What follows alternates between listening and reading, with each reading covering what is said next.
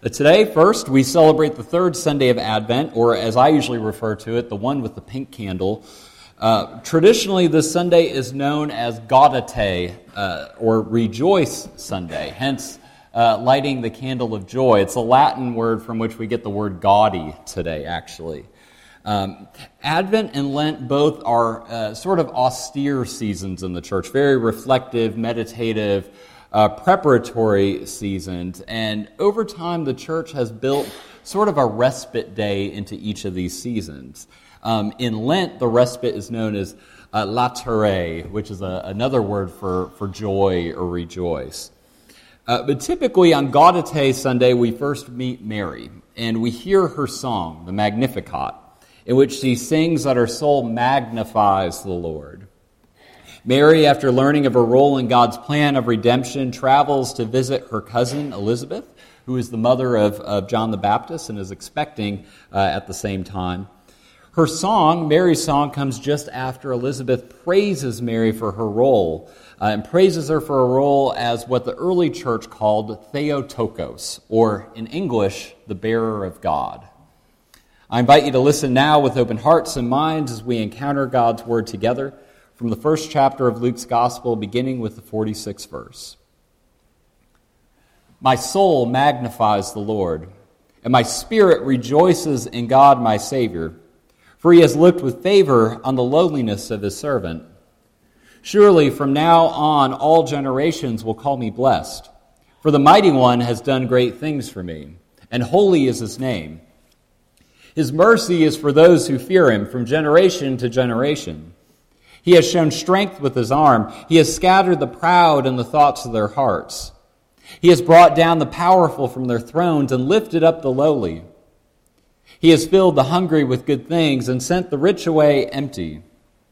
He has helped his servant Israel in remembrance of his mercy, according to the promise he made to our ancestors, to Abraham and to his descendants forever.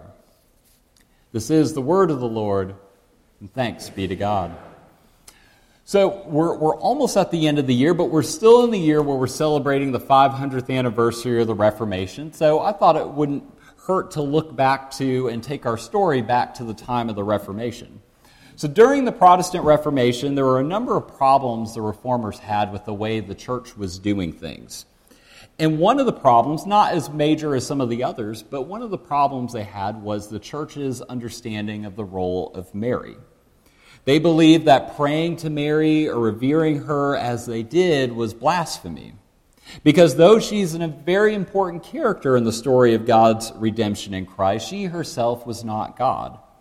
So 500 years later, we Protestants still have a sort of complicated arm's length relationship with the mother of Jesus.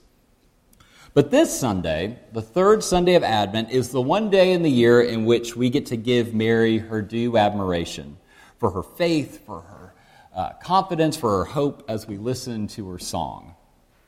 Every year at Christmas, we sing carols about Mary's good nature, that she was meek and mild, gentle and faithful, about Mary singing a pretty song of praise to her God. Our imagination is that she was passive in all of this, possibly even a little naive. All of these descriptors of Mary's character that we have in the Christian imagination today seem to forget the boldness of her song that we just read. Even when wonderful musicians and composers over the centuries have put her song to music, it's oftentimes pretty and lyrical. But when you stop and read her words, her praise, you know that her song is anything but meek and mild. Mary's song is bold, it's redemptive, and it's hopeful, but it's hopeful in a way that gives hope a new definition altogether. Mary's song is predicated on a trip to visit Elizabeth, who is also pregnant. This is an important detail for a couple of reasons. Just before our text, we learn that Elizabeth is kin to Mary. This is important in that in her culture, family was your only means of support and validation. For Elizabeth to not only validate but praise Mary and call her blessed was itself a blessing given the circumstances. We hear that John leaps in Elizabeth's womb when Mary arrives, showing John's prophetic purpose even in utero.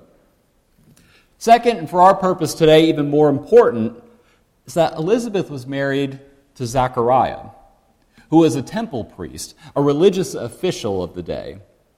Her song of praise, but also of the redemption of the world, was given in the presence of a religious authority, telling him, and by extension all of authority, that the world as they knew it was about to be turned upside down. So Mary receives this familial blessing, and she's immediately drawn into song. Her words are beautiful and poetic. My soul magnifies the Lord, and my spirit rejoices in God, my Savior.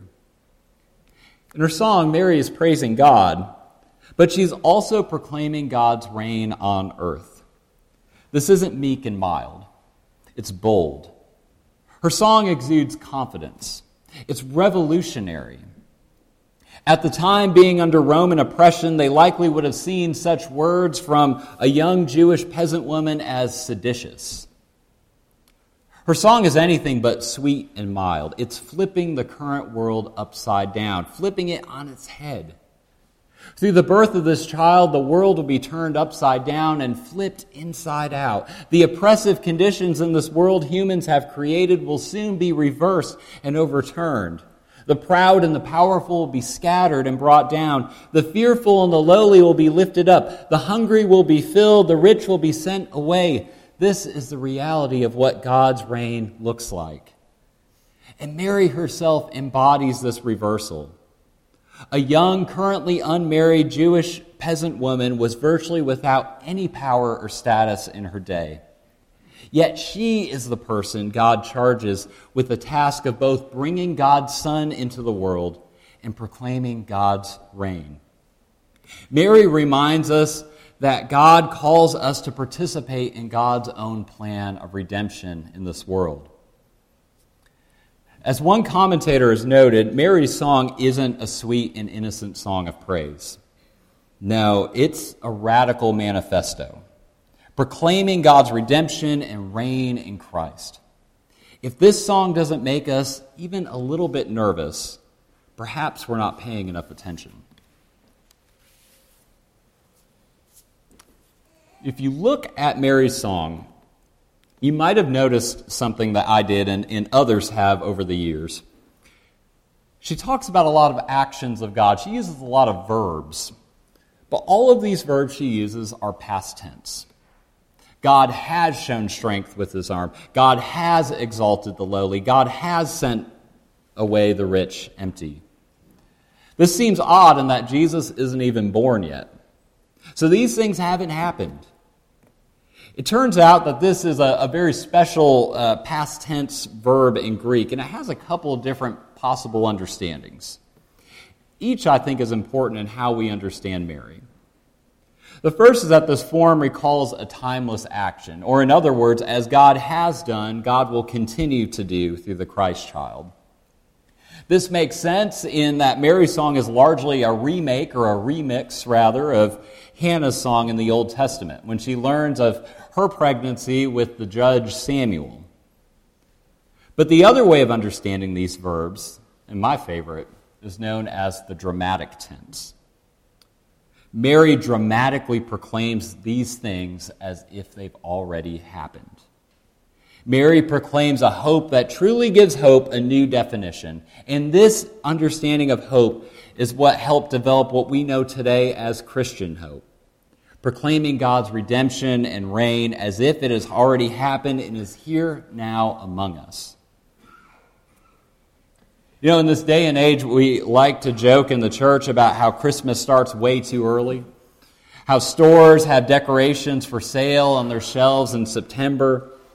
But here today in church, we see Mary in her song where she talks about all these wonderful things her unborn son has done, that God has done through Jesus, fully indicating to us that she's probably one of those folks out there getting Christmas lights in September, celebrating the season way too early, telling everyone that God's reign, God's redemption is here. She gives us a little bit of permission to skip ahead to Christmas, I think. And I think that's a beautiful thing, which is why we're singing a couple of Christmas carols at the end of the service. And that's because of Mary's bold hope that she proclaims, proclaiming God's reign and redemption as if it were already here today among us. There's a contemporary Christmas song entitled Mary, Did You Know? It was written about 20 years ago. It's a beautiful song, and it has become very popular in recent years as some big-name singers and groups have done their own versions of the song.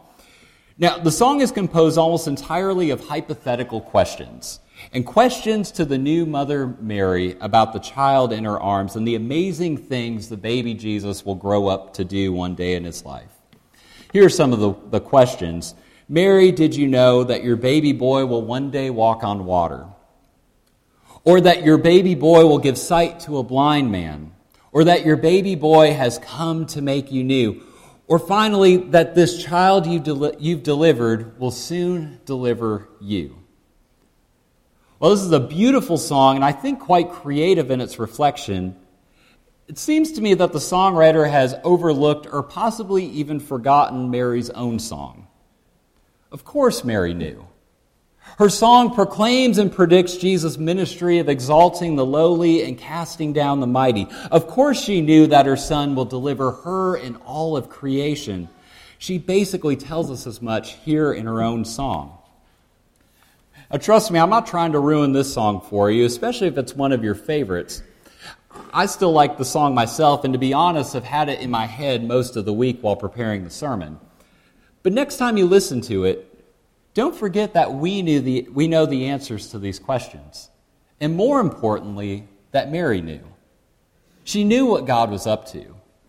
She knew that God had called her to play the role of God-bearer, to bring and birth God's own word, God's own logos into the world as flesh and blood dwelling among us.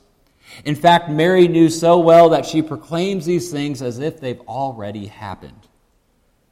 Mary's bold song of praise and redemption beckons us to join her in song, to share God's redemption of our broken world through Christ. Mary's unprecedented hope allows us to hope as we await the coming of our Lord, for God to show up and turn the darkness and brokenness of our world upside down. It allows us to live into the reality of God's reign proclaimed and shared in this powerful song. So friends, as we make this final turn toward Bethlehem and the manger, may we remember Mary's bold confidence and hope in God's redemption of this world through Christ. May her confidence embolden us to join her in song, seeking out the places in our world we long for God to show up and turn upside down. And may we share this hope and this confidence with the world around us. That, friends, the world as we know it is about to turn. Amen.